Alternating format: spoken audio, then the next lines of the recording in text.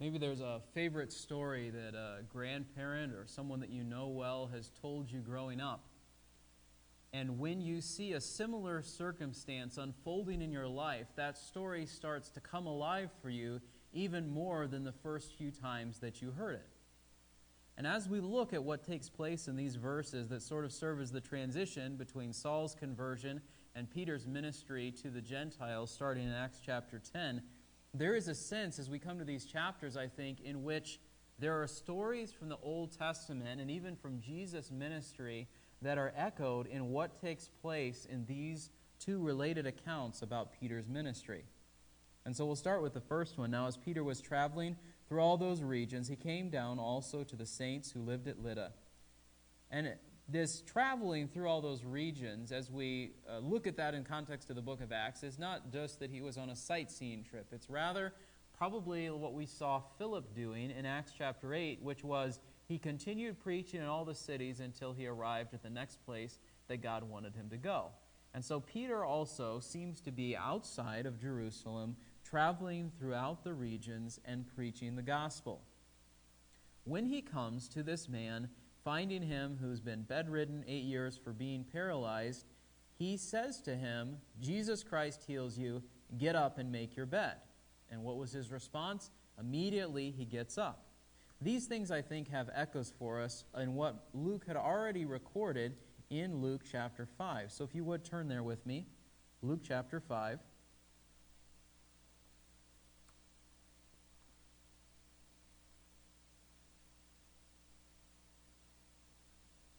I know this is a little bit unusual, but for the sake of staying alert and involved, if someone would be interested in reading Luke chapter 5, verse 17 through 26. Anyone willing to read that for us? Okay, go ahead.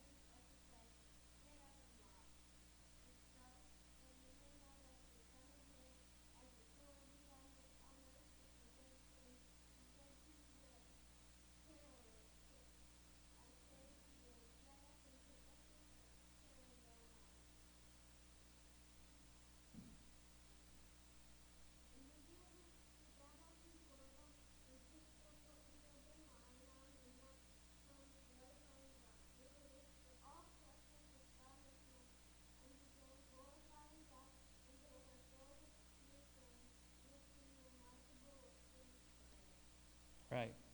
So as we look at this passage, do you see the connection? And a part of the reason that we miss this, I think, is we look at Luke and Acts as two separate things. They're like two halves of the same book, or two volumes in the same series. And so when I think, when Luke puts this account here of what Peter is doing, Luke wants us to think back to that passage of what Jesus did in Luke chapter 5. And Jesus certainly is making the point about his authority to forgive sins, but also does the healing. Peter is healing perhaps more in line with what we saw in Acts 3, where he says to the lame man, get up and walk. But we see very similar connections here. Jesus Christ heals you, get up and make your bed. In the account of Christ, get up, pick up your stretcher, and go home.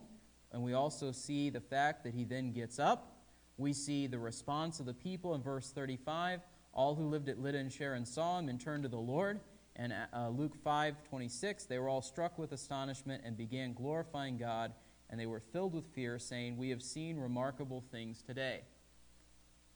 These two accounts, the one that we see here in Acts and the one in Luke chapter 5, I think the point of them both has to do with the power of the gospel being shown through miraculous signs as being something that was from God. And the response of the people bears this out. They turn to the Lord. Now, one of the questions that we have to ask ourselves is, did the people turn to God only because of the miracle, or was seeing the miracle enough to convert them? And I think we'd have to say the answer is no. There was a lot of people in Israel who saw the miracles of Christ, who saw the miracles that the apostles performed even when they were ministering before Christ ascended into heaven, and they did not believe. And Jesus said, "I've given you a number of signs, and you still did not believe." So the miracles themselves did not convert people. And yet the miracles did demonstrate God's power and serve as a way to authenticate the message that it was from God. And they did bring opportunity for specific benefit to the people involved in these circumstances. And so as we see here Peter's ministry, we see a connection between Jesus' ministry and Peter's ministry. We see also a connection between Peter's ministry in Jerusalem and Peter's ministry in this more remote region along the sea region in the northwestern corner of Israel. And so we have here people who are seeing that God is working not just in Jerusalem and didn't just work in Jesus and that was done or that was confined to that place, but it's also taking place in another place, and we see this in connection with the gospel message spreading into that region. And then we come in verse 36, and we see a related account. Now in Joppa there was a disciple named Tabitha. And why he comes back and forth between these two names in this account, I think will become important when we see this in verse 40. But simply put, her name meant gazelle in both languages. That's not hugely significant. It's just something to note. And here's someone who is a lady who's described as a disciple and someone who is abounding with kindness and charity. And it says, which she continually did. It wasn't something that she did periodically and then was done with it and then did something else, but rather this characterized her life. I think that an important passage to help us to understand this, or one that I think Paul would perhaps build off of, would be in 1 Timothy chapter 5. So turn over there with me, if you would, to 1 Timothy chapter 5.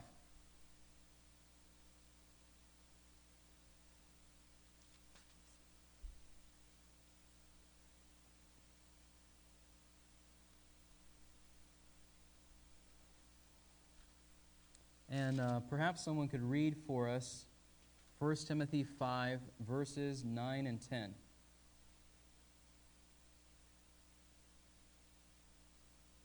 Be one of the adults, one of the kids, anyone can do it. Bye. A widow is to be put on the list only if she is not less than 60 years old, having been the wife of one man, having a reputation for good works, and if she has brought up children, if she has shown hospitality to strangers, if she has washed the saints' feet, if she has assisted those in distress, and if she has devoted herself to every good work. All right. So Paul's criteria for the sort of widows that the church should definitely provide for was exemplified in the sort of lifestyle that this woman in Acts 9 shows forth for us as a pattern. It says she was abounding with deeds of kindness and charity. And so this would have been someone who perhaps in connection with, like there was a group of widows in Jerusalem that we saw in Acts chapter 6, it seems as though there was also a group of widows here in Joppa. We see this connected with the fact that in verse 39, all the widows stood beside him, weeping and showing the tunics and garments that she used to make when she was with him. And so there is more than one widow. There's a group of widows to whom she has been ministering, even being a widow herself, and she exemplifies what Paul describes in 1 Timothy chapter 5. But what takes place is, verse 37, that she fell sick and died, and when they had washed her body, they laid it in an upper room. And this has connection with at least two separate accounts in the Scriptures. So turn back with me, if you would, to 1 Kings chapter 17.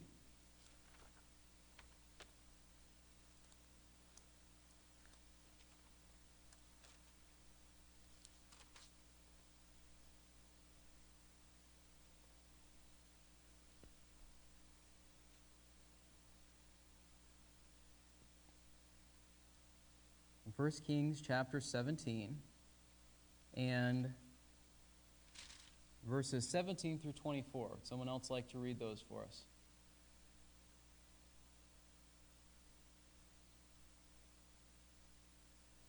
Go ahead.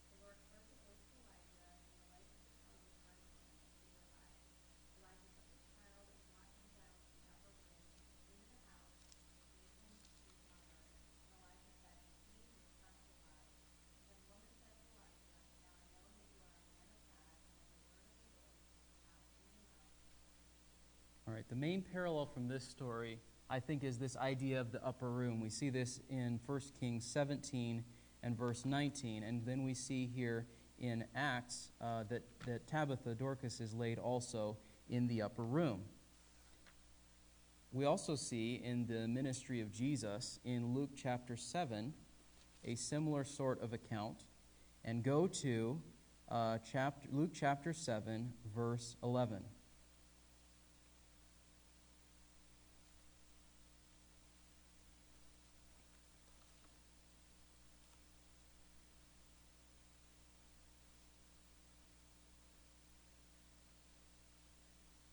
And someone want to read for us Luke 7, 11 to 17. Go ahead, Jonathan. Soon afterward, he went to a town called Nain, and was the Cyprus, and a great crowd went with him. As he drew near to the gate of the town, behold, a man who had died was being carried out, the only son of his mother, and she was a widow. And a considerable crowd from the town was with her. And when the Lord saw her, he had compassion on her, and said to her, "Do not weep." Then he came up and touched the bier, and the bearer stood still. And he said, "Young man, I say to you, arise." And the dead man sat up and began to speak. And Jesus gave him to his mother. Tears ceased them all, and they glorified God, saying, "A great prophet has risen among us, and God has visited his people." And this report about him spread through the whole of Judea and all the surrounding country. And then one more in Mark chapter 5.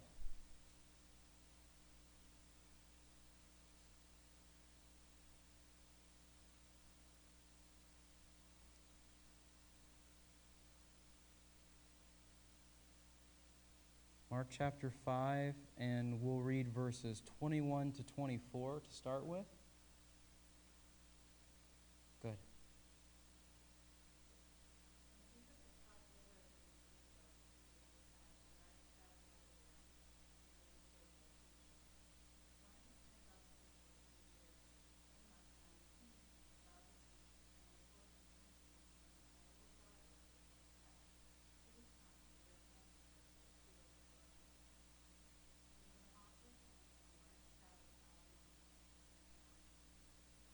And then if you'd read 35 to 43. 35 to 43, please.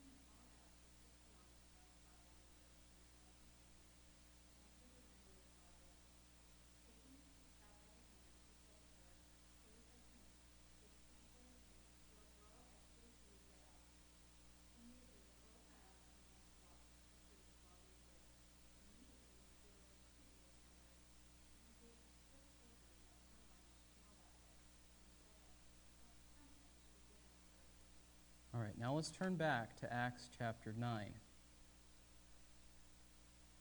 And now let's see the parallels to these other accounts as we go through Acts 9. It happened that she fell sick and died, and when they had washed her body, they laid it in an upper room. That has echoes of the story of Elijah, right, with the son of the woman with whom he's staying. And then, verse 38, since Lydda was near Joppa, the disciples, having heard that Peter was there, sent 2 men to him, imploring him, do not delay in coming to us. We didn't look at the story of Jesus and Lazarus, but certainly that reminds us of that as well. So Peter arose and went with them. When he arrived, they brought him into the upper room. All the widows are weeping and showing them the way that she had ministered to them. But then Peter sends them all out in the same way that Jesus sends them all out in Mark chapter 5, and in a similar way to Elijah taking the little boy up to the upper room by himself and praying before God. It says he knelt down and he prayed and he turned to the body and he said, Tabitha, arise. Now here's the interesting thing.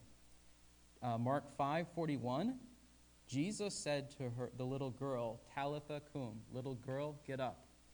Here, Peter says, Tabitha cum, get up, Tabitha. She opened her eyes, and when she saw Peter, she sat up.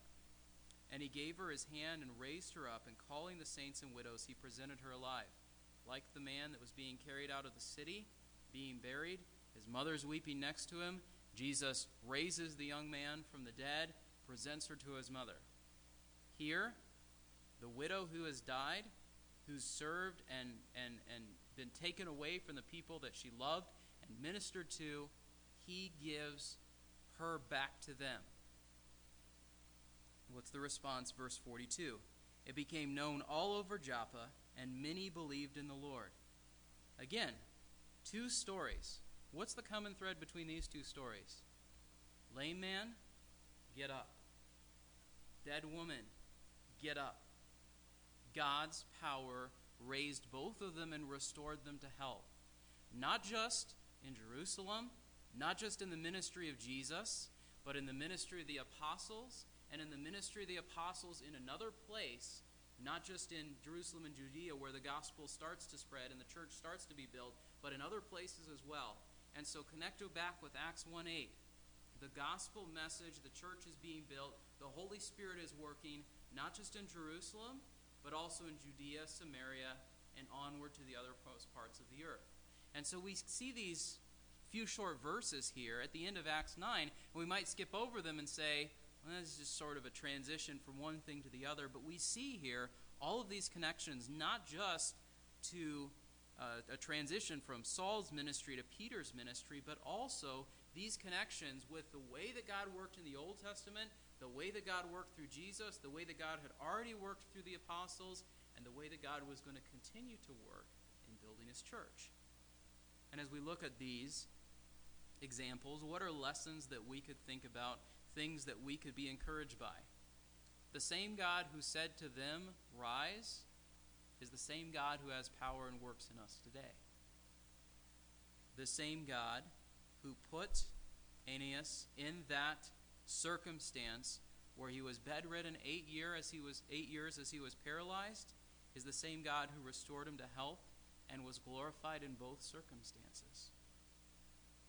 The same God who has the power to raise one from the dead, even temporarily. It was a resuscitation. She died again someday. But in this we see a glimpse of the hope of the resurrection where we are raised never to die again. We see here the compassion of God. We see here the power of the Holy Spirit in working to build the church. We see the ministry and the effect that one woman had in faithfully serving God in the place where he put her. They were sad that she had been taken from them. And perhaps there's a related application to be made along the lines of, God's work can certainly go forward without any one of us individually, but if we're faithfully serving God, there ought to be at least a little bit of a gap if something were to happen to us and we were no longer able to serve God in the same way. Are we serving God faithfully as this woman did? And do we respond with joy when we see God's work? It's easy for us to ask God for things all the time, and that's good. We should ask God for things. We should call on God's name. But when he answers those prayers, do we rejoice? Verse 43 we didn't get to yet. It will become important when we look at it next Sunday. And Peter stayed many days in Joppa with a tanner named Simon. Just another interesting observation, connection between names and words. What was Peter's name originally? Simon. In the next chapter, we're going to see that God sends Cornelius to find Simon, who's staying with Simon by the sea, so that the Gentiles can hear the gospel.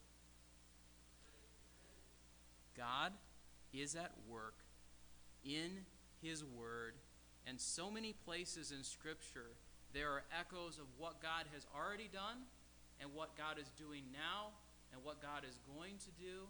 And so as we look at God's word, let's look for those connections and see how God's word comes alive and brings us, as Paul says in Romans, patience and encouragement, so that through the comfort of the Scriptures we might have hope. Let's pray. Lord, a short passage that we looked at tonight, one that hopefully will help us to consider how you have been working all throughout history to point us to Christ, to point us to yourself, to receive glory for the way that you have worked in the world, to help us to be renewed and encouraged even today as we look back on the things that you have done, as we anticipate the things that you have yet to do.